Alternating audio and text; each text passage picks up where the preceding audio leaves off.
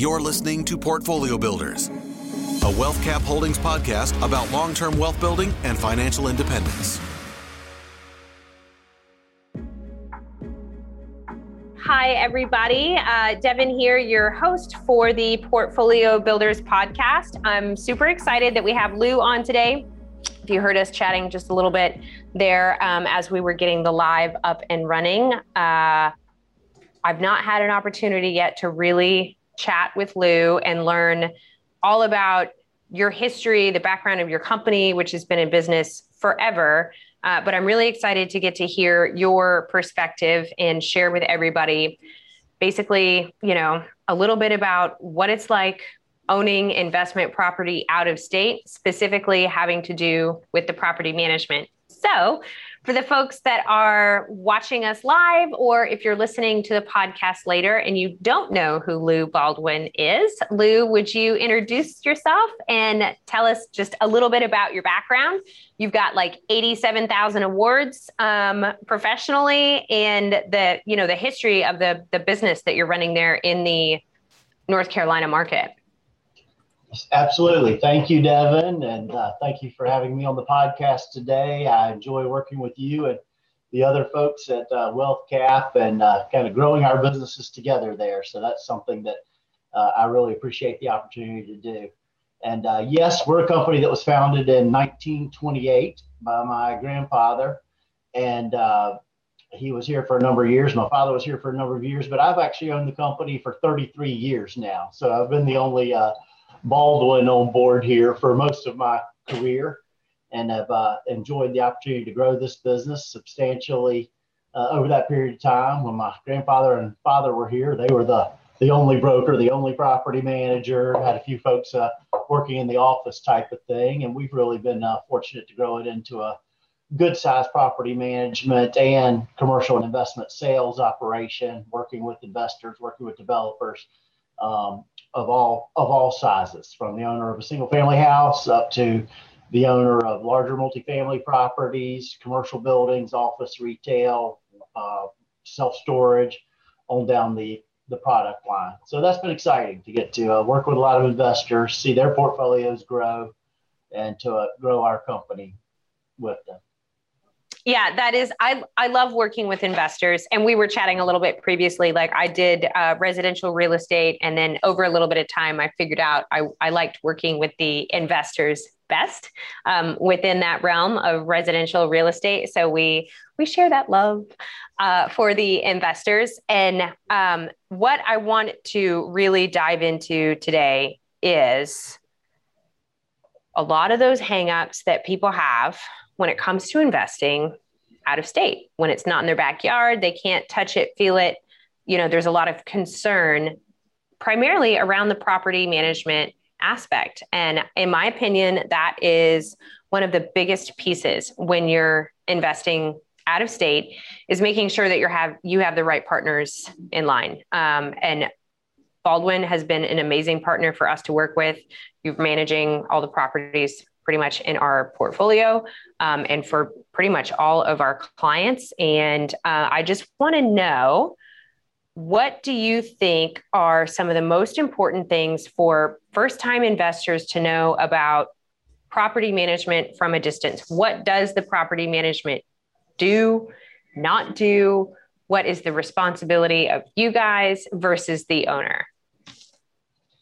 Absolutely. And so for the out-of-state investor, first of all, I would say a company like ours, it doesn't necessarily apply to every property management company, but we're experienced with that. Over several decades, we've seen really waves of out-of-state investors come to North Carolina for various reasons. The first big wave had to do with California. And when prices really blew up out there for real estate, and it drove cap rates and return on investment there down, California investors started looking elsewhere. Mm-hmm. And a lot of times, this is going back 20 years, educational opportunities would pop up in California, where somebody would identify markets around the country where they thought returns were better than in California. and identified North Carolina as one of those, and identified our company as a good company to manage the properties for them all the way across the country. So we gained a lot of experience for that. At one point, in about an 18-month period of time, we picked up 300 separate California investors. Wow. Anywhere from 1 to 5 single-family homes is what that particular wave was. There was another wave a few years later that was a multifamily wave. And we picked up a lot of multifamily investors in this part of North Carolina, where Winston-Salem, Triad area, where our company's headquartered.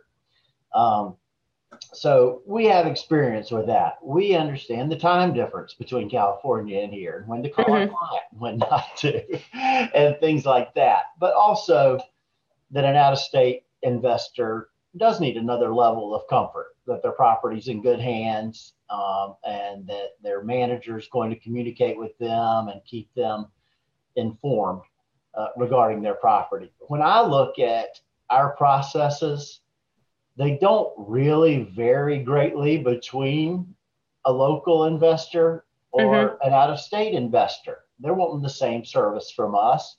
And there's plenty of local investors that don't really go buy their property and touch it and whatnot on any kind of basis. They hired professional property management because they wanted a buffer between them and tenants. Can I get a yes and an amen? So that's where we come in handy, and it really shouldn't matter where you are. We have some international clients that have properties here that we manage for. So our services, I think, and especially in today's world of remote access to our to information on their property through us and through our portal, to their funds being delivered electronically, their statements being delivered electronically. Those services can happen pretty instantly wherever the client may be. Yeah, I have I talk to a ton of investors one-on-one every day, and I let them know, I have at Birmingham is one of our markets. That's 2 hours from Nashville. We don't do any property here in Nashville because the numbers don't work here. It's a market like California you were using in your example. The cap rates are just shot. The appreciation is insane. The numbers don't work here. But Birmingham is one of our markets. I have a house there that I've never seen. It's a 2-hour drive. I've never seen it. But I also have a house in Missouri that I did the work on myself, like my own 2 hands. And I'm so emotionally invested in that house that right now I will not sell it. And I should sell it because that would be the smart thing to do. So I love to share with people, just from my own experience, I make a lot more rational decisions just based on numbers with the houses that I own that I've never seen. I've never touched them. I didn't do the rehab on them. I'm not married to them, and that's been a big learning experience for me. Just knowing that I can be more rational if I'm less involved. But for, let's say there's a new investor that they chat with me. They're like, yeah, I want to do this. I'm ready to invest. They pick up a WealthCap property and it's in your market. What do the steps look like for the new investor once we've identified a house, they're getting ready to close on it, we've rehabbed it, we've gotten it ready, and we're basically kind of handing them over to you to be in your care? What do the steps look like for that new owner when you guys start doing what you do to get a tenant in there?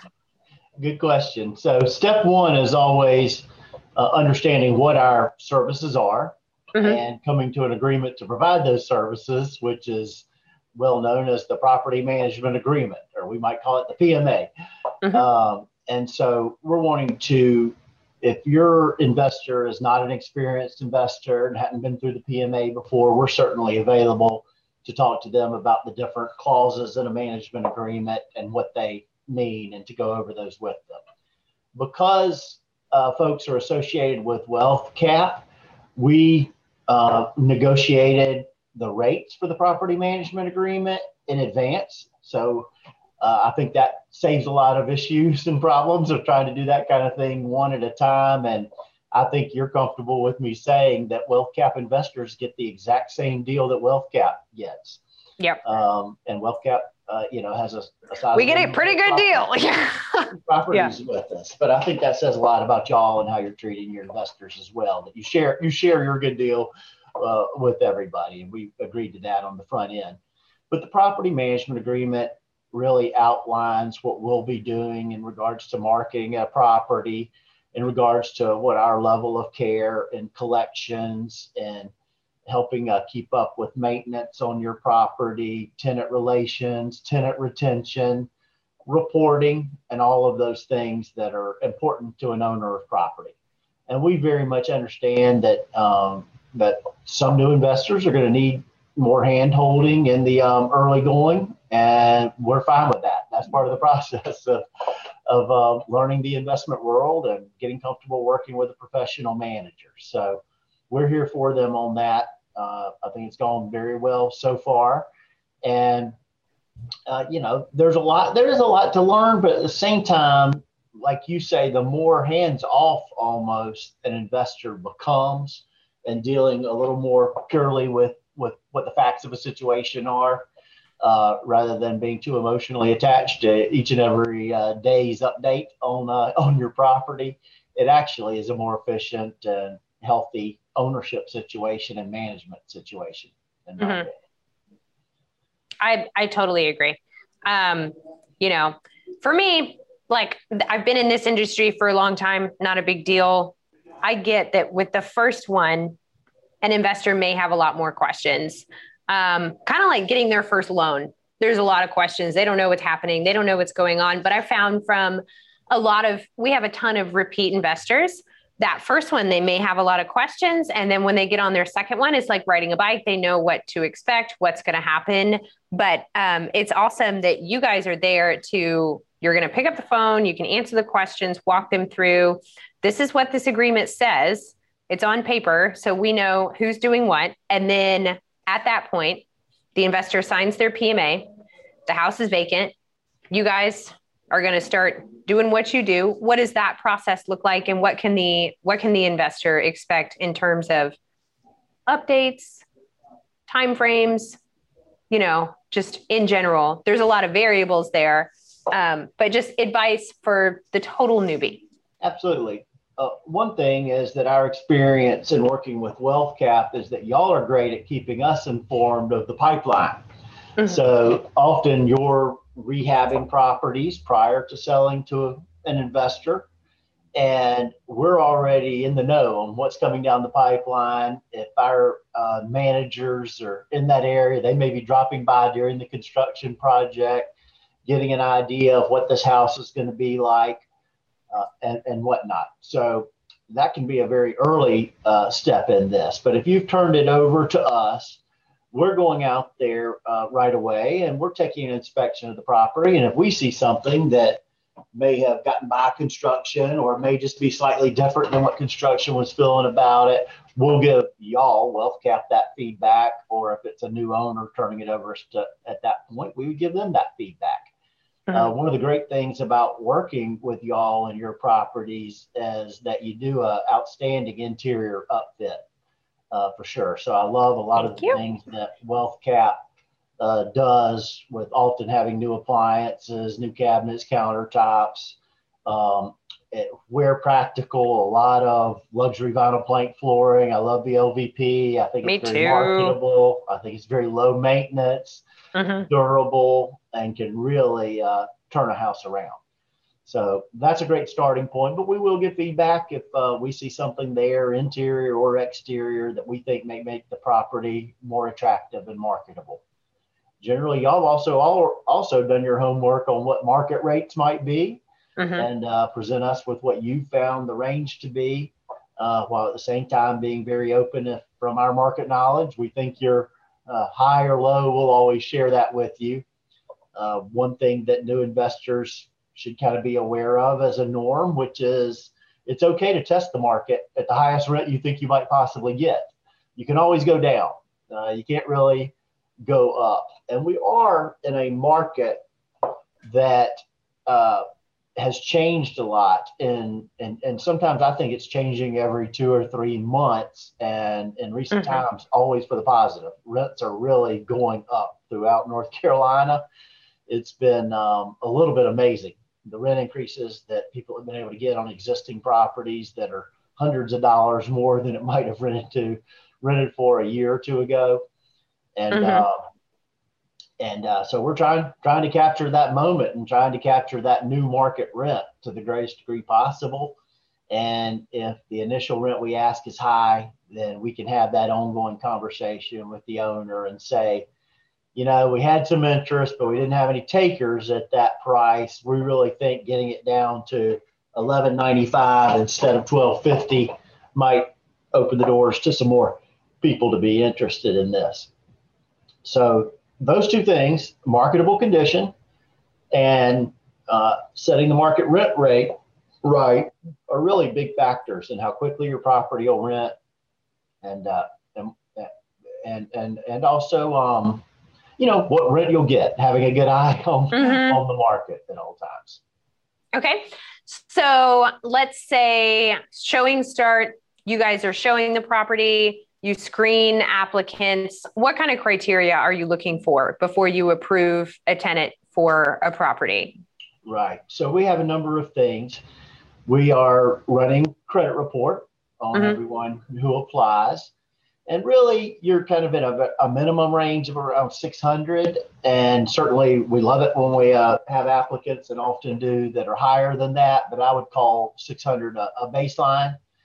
Could there be exceptions? Could somebody have something that's been dinging their credit a little bit, but they have a great rental reference, a great job, and whatnot? You might make an exception. But on the credit, that's the general starting range right there. Verifying their income is a key element. We have a policy that we don't process their application if they're not making at least 2.5 times the monthly rent. And frankly, we're just trying to save them the application fee.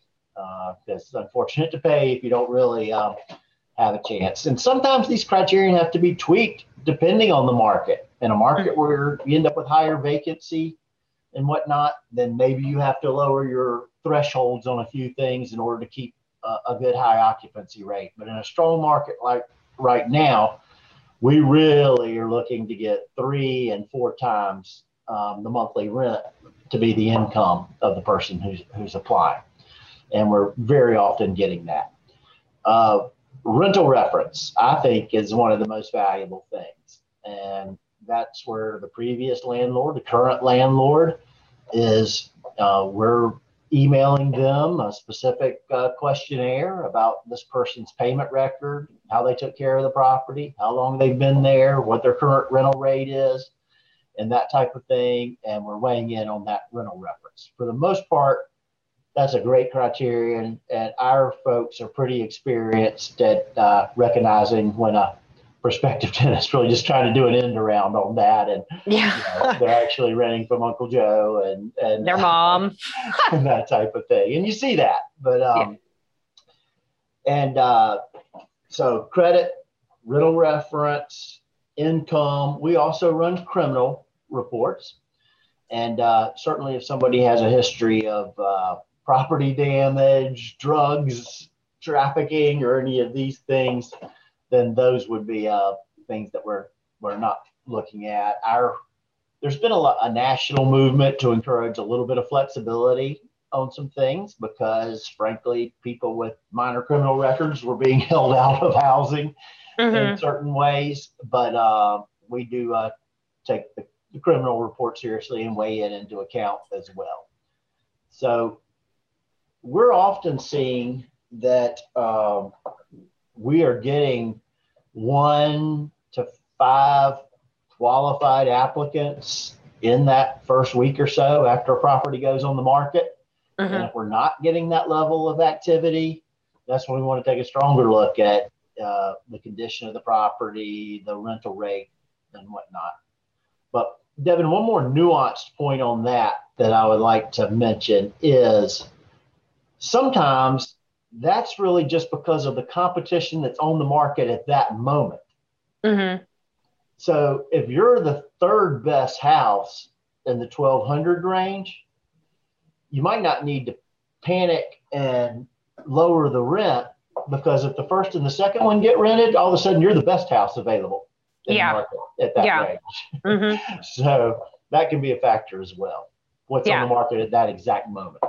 Yeah, that makes so much sense. It's the same when you're putting properties on the market to sell. If you've got a ton of properties in the same price point, but they're selling quickly, as soon as some of those circulate, then, you'll get a little bit more, more visibility. So I agree with that. And sometimes what I advise people to, if they ask me, because occasionally they'll ask like, hey, do you think we should reduce the rent? I always look at the math. If you're going to have to wait another month to get the rent that you really want, you've given away $1,200. You should have just reduced it $50, because the bird in the hand right now is let's income now versus waiting 30 days to make an extra $50 a month times 12 months. That's $600. Like that math doesn't work to me, So I always look at the numbers. Like if a property manager, somebody who's boots on the ground, an expert in that market said to me like, yo, D, we're pushing the envelope here, girl. We need to cut the price by $50, $100, whatever. I'd look at the math. And if it was going to increase the probability that I could get somebody in there quicker versus waiting 30 days to get somebody at the price that I really, really wanted, that is a no-brainer to me. I agree. And the same thing applies to tenant retention and rent increases. Mm-hmm. I mentioned that we're in a rising rents atmosphere, but that doesn't mean at the end of that at renewal time that you go up to the absolute top of the market, because if you're raising somebody's rent $300, there's a good chance that they're going to take a look at whatever else is out there in the market. I know. You go up some portion of that and you can retain a tenant for 2, 3, 4, and 5 years. That's very valuable to an investor. You're avoiding, you could have had 5 turns in 5 years. But I agree with that. The maintenance, don't overburden them with the rent increases while still giving it a healthy tap. I think tenant retention is really towards the top of the list on a good long-term investment. Yeah, I agree with that 1,000%. I've had some tenants in a house for a really, really long time, and I probably should have increased the rent a lot more. But honestly, they're such great tenants. I'm just so grateful that I don't feel now the taxes on that property have gone up a little bit. So, there's going to have to be a little bit more of an increase than maybe years prior, but yes. And I will if it ain't broke, don't fix it. True.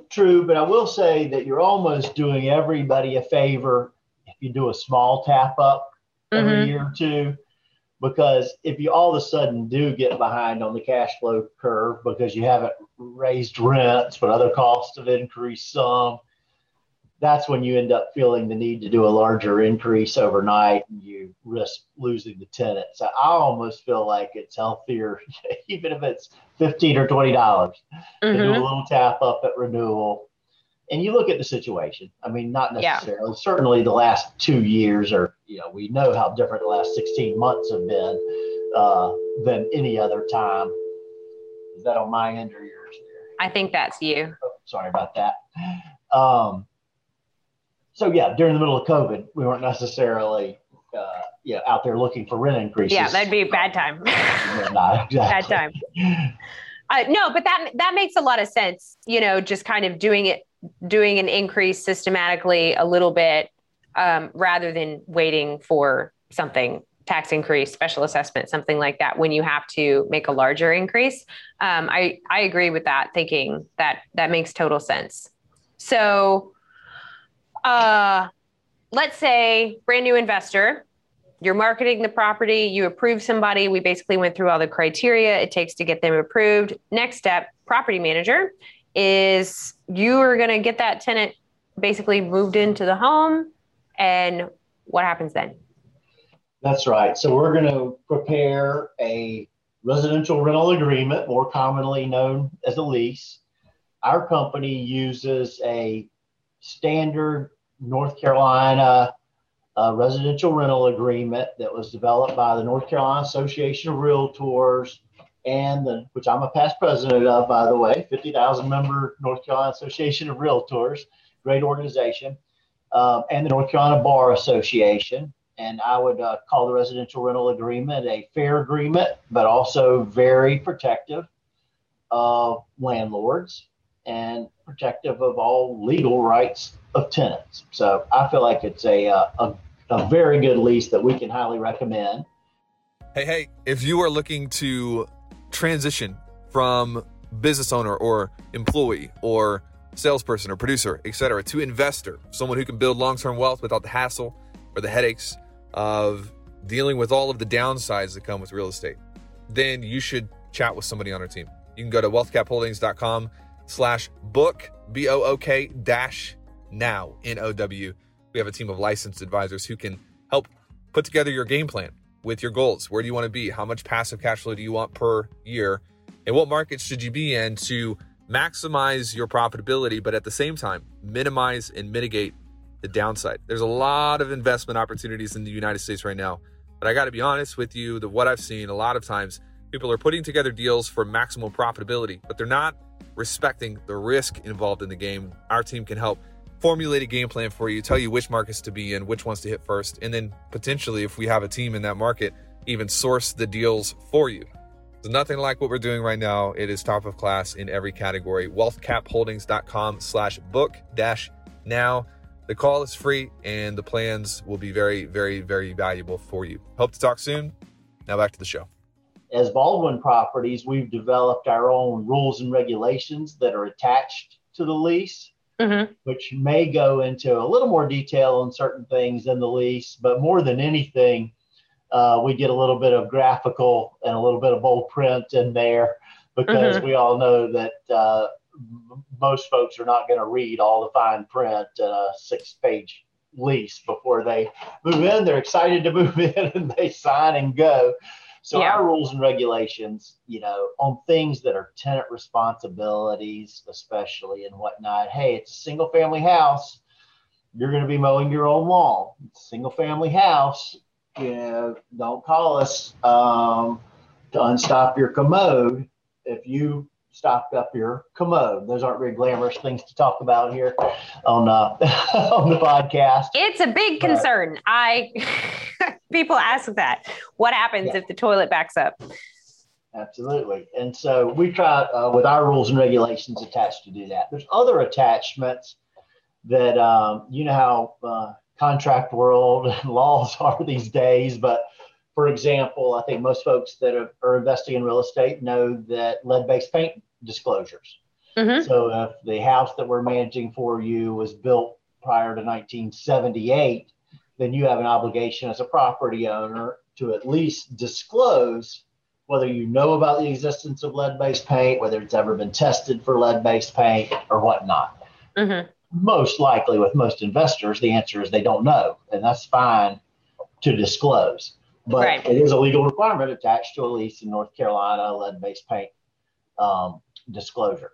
So we have things like that as well that we attach to it and make it a very thorough lease that I think does the best job of hopefully mitigating some of those concerns that investors, new and old, have, that at least they've got some teeth. If one of those random things or occasional things that you hear about does go wrong, that at least we have the best lease available to you for protecting you and pursuing, what needs to be pursued in that case. Okay. So the tenant signs the lease, they move into the house, tenant gets the utilities switched on. That's, I think, important for people to know too. That's a question that they ask me often. In a large multifamily, if there's a different agreement, that's cool. But for most single family residential real estates, the tenant, as you mentioned, is going to be responsible for the yard care. They're going to be responsible for paying the utilities. So the tenant moves in, they pay their first month's rent and security deposit to you. And then where's the money trail? How does that work? Correct. Okay. So one thing I would say, for example, WealthCap owns properties over a pretty big footprint. So all of these folks are not coming to our office to pay their rent, to sign a lease, or to do any of the above. we have an office. We have field people who could also help with things, needless to say.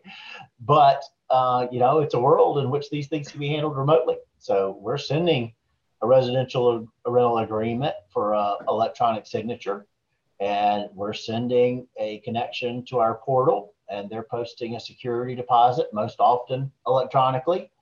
And they are paying their rent most often electronically. And in my book, that's also a really good thing for property owners, the investors that we manage for, because it does increase on-time rent payment when you have automatic payments set up and when you have portal capability instead of dropping it in the mail, or instead of scheduling when you can come to the office to pay, or any of those things. So, they can pay through our portal using a credit card, a debit card, an e-check, any of the above. They can come by our office if they're in this area. There's lots of ways to pay their rent. So that's a good thing. So we're doing that. And then there's also a move-in inspection at that point. Didn't want to skip that aspect of the move-in, but as we get keys to them, then one of our field representatives will schedule with them in those early days right there to meet the tenant at the property, to do a walkthrough. We give the tenant their own move-in inspection form so they can fill it in and also document what the condition of the property was when they moved in. Our field rep is also going there, and so we can have an agreement that, as good as these upfits are, and as good as the houses that we try to provide are, there can be nicks and scratches and whatnot. It's good to go ahead and, you're not going to replace an entire countertop the first time it gets a small nick on a corner, right? So, to the degree that that's documented, that's a good thing. It's actually a good protection for the owner and the tenant down the road. When that person moves out, we're breaking that move-in inspection back out of the file. That way, we're not holding a tenant responsible for something in their security deposit if it was already there beforehand. But if it wasn't already there beforehand and it goes over and above normal wear and tear, then we've got good documentation in order to be able to keep some security deposit to cover that issue. So move-in inspection, both the tenant filling out the form and us taking that look at the time of move-in, I think it's an important part of the process. For sure. Yeah, absolutely. And I think that's important for the out-of-state investors to really know. In-state investors too, but basically you guys are there to be a set of eyes on the property for them.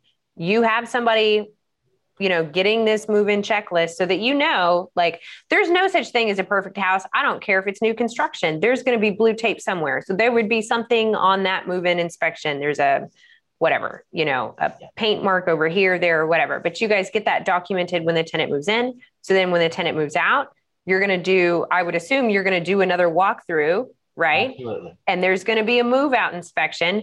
So those inspections that's like additional verification for the out-of-state investor. They don't have to worry, about what happened, because you are the eyes and the ears on what's going on there. So they don't need to be.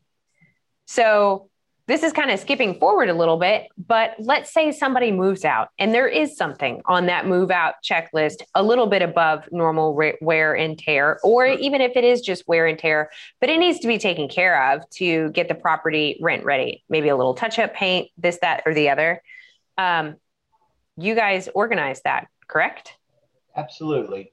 Yes. Well, first of all, as to who organizes it, I would say that we manage properties for a variety of investors. So there's some cases where we manage people who do live in the market with their property and are handy, and they like first shot at doing their own repairs.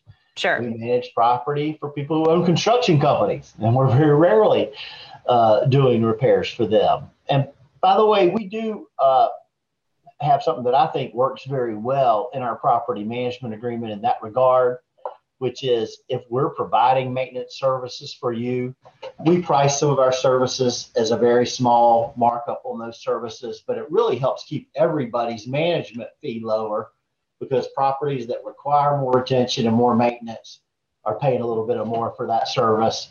Companies that don't require any maintenance attention aren't paying anything for that service. So some people look at it and say, oh, you're charging a small surcharge on the maintenance, but I think it's a fair thing for everybody because of the additional services that we provide in supervising that maintenance and also handling, billing and payment of that type of maintenance.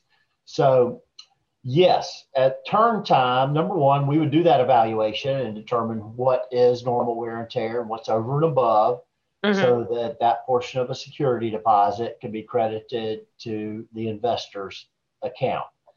And normal wear and tear is pretty well defined in North Carolina.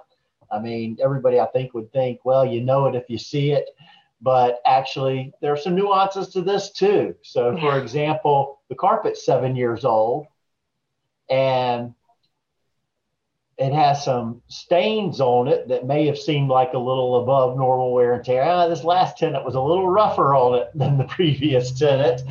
Yes, but in rental property, 7-year-old carpet is pretty much considered to have run its course. So if this last tenant got a stain on that carpet, you can't turn around and charge the tenant to recarpet the entire house when the carpet was 8 years old. Yeah. So that kind of thing is a little bit nuanced in how normal wear and tear is considered. But other than that, you kind of know it when you see it. But if the walls were already going to need to be painted and hadn't been painted in 5 years and a kid drew on it with something, it's kind of hard to charge for that particular thing. But if you just painted it before this tenant moved in and they moved in at the end of the year and their kids drew all over the wall, then you could paint that same wall and charge the tenant for it as being normal wear and tear. So we try to know that those laws, know how magistrates and whatnot look at those in cases, and protect our clients by making sure that they get what they should get from the deposit, but that they don't try to overreach on normal wear and tear. Yeah, so, that makes perfect sense. And I just, it's a concern that I hear a lot from first-time investors. They're like, okay, we're partnering with WealthCap. You're helping us find the deal. You're doing the rehab and all of that. And you've got property management. And they're like, what happens when the tenant moves out? So that was just really the main point I wanted to share with folks, is that that's why we have partners like you in place, because you're going to handle the move out and also getting the property rent ready if that's what the investor wants, right? Correct. And that last thing that you said there refers to another thing that I think we can do that helps people in that early year of becoming an investor and whatnot, which is we try to tailor our communications. We try to tailor what we might move ahead with and do on behalf of an owner. We try to tailor it to that owner.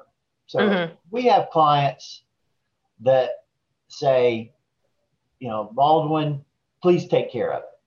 And if we called them and, told them we had to take one of your 10 tenants to court this month to pay, they would be, why are you calling me? I know you guys do that stuff like clockwork. I know you deal with my issues, you deal with my problems. And we've got a track record of trusting you to do that. And they don't ask us to call on things. But we've got plenty of other clients who want to be very hands-on, especially like you say in those early years where they're getting to know us and getting to know investment. And so we try to tailor our services to their needs for communication and to their needs for being involved in a decision-making process. So since you touched on it, why don't we talk about some of the things that can go wrong owning rental property? I don't with anything, risk, risk is part of it. With any investment, if you own a business, if you get in your car today and drive somewhere, there's risk everywhere.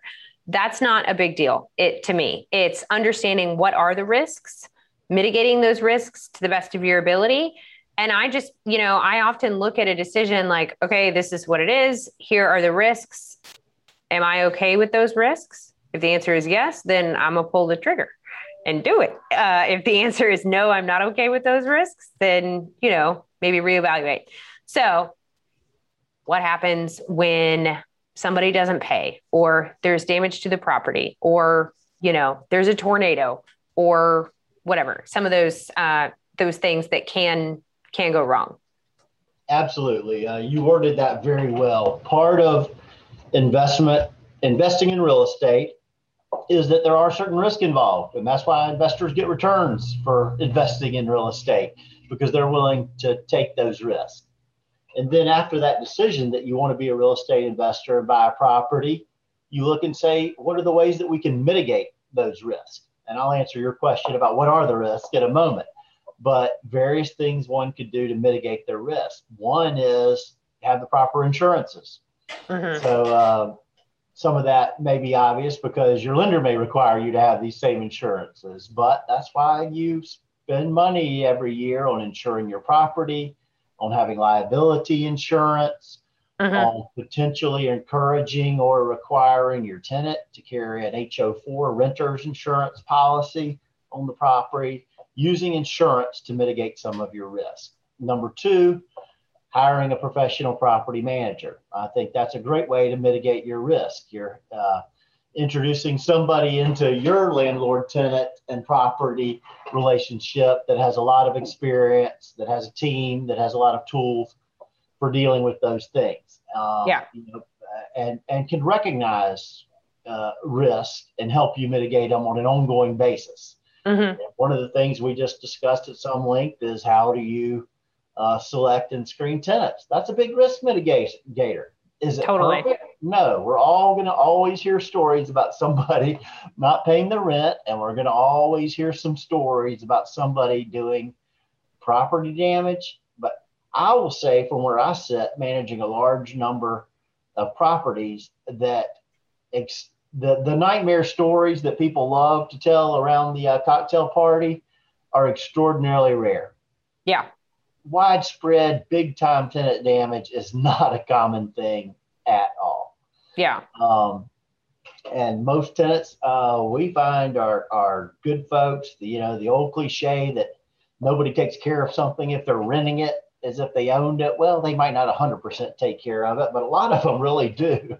We mm-hmm. find that a lot of good tenants take great care of the place when they're there. And, they may plan to be there long term. They want to have a good rental reference for the next, or they might be looking to buy a house and want a good reference that they paid their rent and were a good tenant as well. So whatever their motivations are, we don't find it's as bad as people like to talk about, mm-hmm. but things happen. And so you mitigate it by having a professional property manager who's involved in those situations. Some of that can just be, nighttime and weekend emergencies aren't the most common thing in the world, but you better be prepared to deal with them because, if the water heater upstairs above your condo is leaking down into your condo, it's not something that can wait till Monday morning. And, right. That's something where professional management comes into play too, is 24/7 for emergency type services. Having a good lease, like I just talked about, and the rules and regulations, that's another mitigator. That's another step. We've seen plenty of non-professional leases that people have turned over a property to us. Oh, this is our lease. I wrote it myself. Type on a napkin. Yeah. It's not going to hold up in court. It's not going to protect you on the things that you want to be protected on. Mm-hmm. So that's another way to mitigate things. And then having the eyes and ears, as you've described it. And we manage, in the thousands of properties. And, my staff can't see everything that goes on inside and outside of every property as a scattered site property manager. So I consider our team to extend beyond that. Our vendors who we're sending into properties, they're our eyes and ears. And we have specific vendor policies that say, we don't allow dangerous dogs with leases. So if it's on this list of Rottweiler, right. Pit Bull, et cetera, that insurance companies have established what the dangerous dogs list is.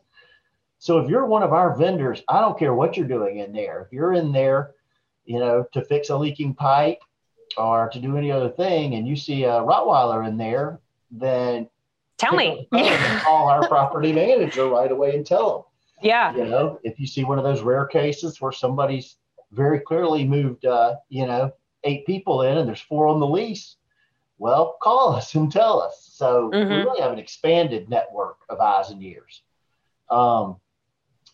With some wealth cap properties, I've done this as I went out to them the first time. But you can tell you got a good neighbor there. It's great to go introduce yourself to them and give them your card. Yeah. Say, hey, keep in touch with me. The house is vacant right now. If you see anything I need to know, let me know. So I call it our good neighbor policy. If a neighbor calls us and says, you rented this house over on Holder Street, and those people have been there 3 weeks and they hadn't mowed the yard yet, and it's 8 inches high, and then sometimes that neighbor, might get a little ugly and blame us on that, even though you and I just discussed that the tenant's responsible for mowing the grass. Yeah, but I've trained my people to say thank you, even if they're yelling at us, to say thank you. We can't be out at every property every day seeing whether they've mowed the grass. You've really helped us a lot. And we're going to be getting in touch with them right away and remind them they need to mow the grass. Here's my direct line. Please keep in touch with me if you see anything else that concerns you. So now you deputize the neighbor to help you keep an eye on the house. I like that. Yeah, that's very smart. That's very smart. So thank you for sharing that. Of course, there's risk in any kind of investment. There's risk in a lot of things in life. And you've got a lot of things in place to help mitigate those risks for the investor. So I think we've talked a lot through what happens when they're, first getting a tenant in place, ongoing while there's a tenant in place. You guys are the main point of contact. Nobody's calling the owner in the middle of the night. Say there is one of those 24/7 emergencies, one of those middle of the night things. That middle of the night phone call is not going to go to the property owner. It's going to go to you. That's the thing that I think scares people the most is like, is my phone going to ring in the middle of the night, and or am I going to have to figure out how to fix that? And the short answer is no, not if you are using a good property manager. I wouldn't recommend just like Googling property management in a random town and see how that works for you. Work with partners that you can trust. And we obviously trust you guys. We're sending you a ton of business every month. So from beginning throughout the lease, the move out, when it's time to find a new tenant, basically, as long as the owner is in an agreement with the property manager, you have a fiduciary responsibility to look after their property, right? Like you're their eyes and ears, their boots on the ground, and you're looking after that investment for them. What other things that maybe we haven't touched on do you think are really important for either new or even seasoned investors to know when it comes to owning property, especially out of state, or even if they're in state, that maybe I didn't think to ask you? A couple of things. One, I think it works better for the investor if they think medium and long term. If you look at your property and what happened this month and it wasn't what you wanted to happen, there's going to be months like that. There's going to be months where that maintenance issue that you didn't expect to come up is going to come up. And so, it ate into some of your cash flow that month. But when they worked with folks like you and analyzed what their cash flow might be on this property that they invested in, you weren't telling them, hey, we're expecting $300 a month cash flow. So every single month you're going to look at your statement and you're going to get that check for $300. There might be months when you get more than that. There might be years, I can sit here and look on our great property management software at Folio, and I can track a 12-month trailing performance for any property, and I can go back 6 years and look how it did. And there's years that a single family house, I look at it and the income was there every single month and the only expense was paying our management fee. Yeah. And then they might have had another year where they had a turn and they had the 20-year-old water heater finally went out or whatnot, and that year didn't look as good. So I think you've got to look at a real estate investment over a period of time, not a 1 month at a time. Oh, yeah. I agree with that 1,000%. When we put projections together for people, we base them on the low end of the rent range. Like you said, we're going to push for the moon, but we're going to base our projections on the low end of the range that data shows us is appropriate for the property.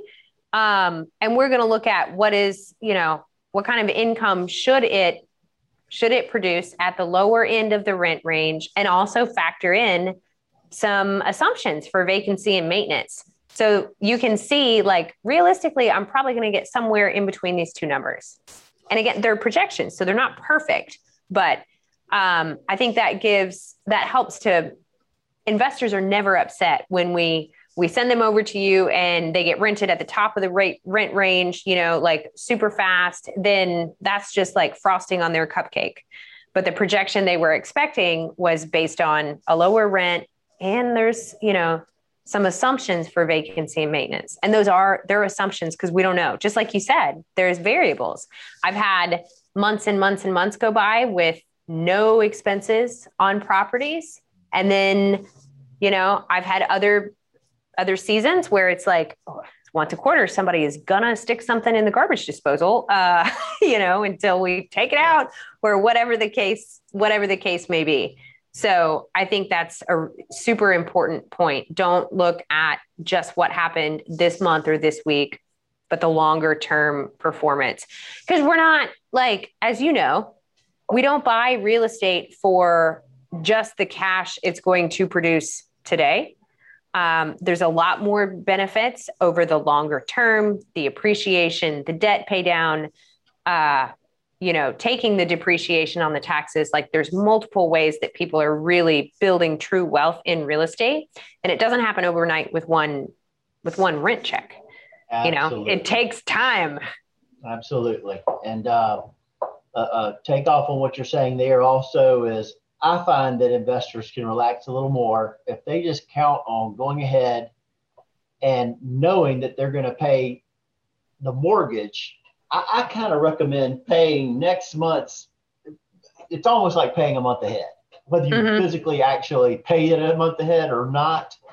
But, don't be sitting there on the first of the month, absolutely relying on the previous month's net income to be what you're paying your mortgage out of. Kind of get a month ahead in your mind and in your account. Have a buffer. Be able to pay that, and then you're not sitting there, sweating it out on whether your net for this month was 200, 300, 400, or 500. Yeah, I totally agree with that. I think that's good. And then don't sweat out what goes on every day during the course of the month. That's part of the reason that you've hired a professional manager and whatnot. And, I had a client not long ago call because it was the 12th of the month, and they had noticed on the portal, I think, that the tenant had only paid half of the rent. Well, the tenant had paid the full rent like 20 straight consecutive months earlier, and it was a small blip, and they paid the rent almost right away after that. But it really wasn't something to be sitting around, worrying about. You can find lots to worry about, and that's why you've outsourced a lot of your worry. Don't worry about every little day, every day what's going on there. Yeah, you're not going to let anything big happen and surprise you. Yeah, I agree with that. Super solid advice.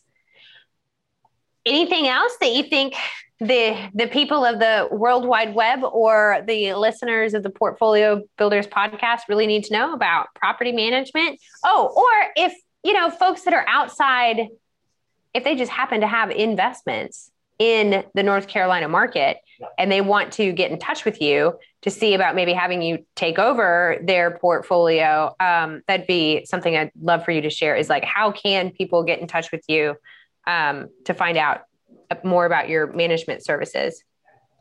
Absolutely. I appreciate that opportunity. And let me say, whether you're looking in North Carolina, where we would love to help you, or elsewhere, some of the things that, when you're interviewing a property management company and talking to them, I think you want to find out a little bit about their depth as a company, because frankly, once upon a time, this was a mom and pop industry. And I'm not saying mom and pop derogatorily. Those are, backbone of America businesses. But I felt like one of the things that I've been able to do with our company over the 33 years is, we've got 4 full-time property managers. They've got 6 people assisting them in the field and in and out of the field. We've got an accounting department, a marketing department, administrative. We got a guy with an MBA who's the manager of the managers, and all those types of things. So it's not like you're going to, we're going to tell you we're shorthanded and we just weren't able to help you out this week or that type of thing. We've got a good large staff. None of those people I just named were maintenance provider. That was really your management and administrative staff working for Baldwin. So not that every company needs that size staff, but you should look at it and make sure that because, if it's mom and pop and she's doing the books and he's doing the management and they go on vacation, they might not be able to service anything that you're looking for. I say very respectfully, but that would be something. I agree with that, but I also want to put out a warning, and this is just from personal experience. There's some like big national discount property managers, and I would not. That is like, I hate to say, they're kind of like the Walmart, they've reduced some of their fees down to the point where they're going to make them up elsewhere, just from my own experience. So sometimes I think interviewing the property manager is super duper important, but don't go with the guy that's the cheapest just because they're the cheapest, regardless of, whether they're mom and pop or bigger or whatever. Because sometimes you get what you pay for. And that's just my disclaimer out there. I think that's a great point. The point you just made has been very good for our company's growth in recent years. I don't want to throw anybody under the bus, but there's some folks out there that, and that's their value proposition is basically how cheap they are. And I would just encourage anybody, if you're shopping for somebody who's managing an asset for you, cheapest is not necessarily the best. Just saying. Agreed. And I know you've kind of talked about today being a little bit of the 101 level property management talk, but if we want to do this again, there's a lot of nuances too that I'd be more than glad to, talk with your listeners about and whatnot on how to really get along great with your property manager and make it a great two-way street. Yeah. Oh, I think that's great. We can make it a little series. So we'll just, as soon as we get done today, I'll shoot you a text message. We'll book another episode because I think that's great. Things to do to keep tenants, to have a great relationship with your property manager, how to interview a property manager. I love it. I'd welcome that. Yeah. So for the folks listening who want to get to know you, Lou Baldwin, how do they find you? So our website at Baldwin Properties is www.baldwinco.com, BALDWINCO.com. My email address is lbaldwin@baldwinco.com. And I consider us to work in the management, leasing, and sale of commercial and investment real estate. So we're not per se a residential firm where homeowners are getting in the back seat of our cars on the weekends. We're certainly members of the multiple listing service and LoopNet, Crexi, CoStar, all of the above. And we can sell your residential home for you. But our specialty is selling to investors and selling for investors and commercial real estate units. Another thing to ask your manager is, do they own investment real estate? Yeah. That would be an interesting thing for you to know. And I think one thing that our company's managed to hit a sweet spot is, do I own investment real estate? Yes, I'm an active investor in real estate. But the real estate I own isn't 1% of our portfolio over here. So our bread and butter is doing a good job for you, Mm-hmm. not just for me. And I think that's an important sweet spot that we've hit. There's some property management companies that own 75% of what they're managing. Yeah. So you might have to ask yourself, are they cherry picking the best tenants that walk in the door and leaving you the others? Right. With I'm not questioning their integrity, but you know what I'm saying. I think we're in a good spot. We manage a lot of property. For a lot of investors, that's our bread and butter, but we also own property ourselves and understand it from the owner's perspective. Yeah, that's super important.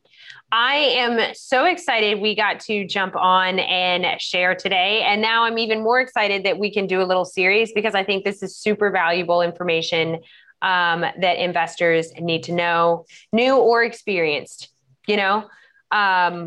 So I'm really excited. We'll get that on the books super soon and share that with the people. For anybody if you're watching live today, you've been in the group for a little bit and you're not really, you're thinking, okay, now I might like to get a little bit more information about what it's like to work with WealthCap. Or if you're listening to the podcast later and you want to chat with me, I am easy to find. wealthcapholdings.com/waitlist will take you to my calendar, and we can jump on and chat and find out if real estate investment is something that really, is a good fit for you, is now the right time. If not, I can probably point you in the right direction. And if it is a good time, we can get you ready to go and on our wait list when inventory is available. So thanks so much, Lou. Super fun chatting with you. I can't wait to get to meet you in person too. Next field trip to the Charlotte market. Maybe they'll let me tag along. Come on over. That'd be great. And thank you. Yeah. I enjoy your podcast. I've listened to the other ones that you've done, and yay. Learned from them. So yay. And now you're the star. So that's super exciting.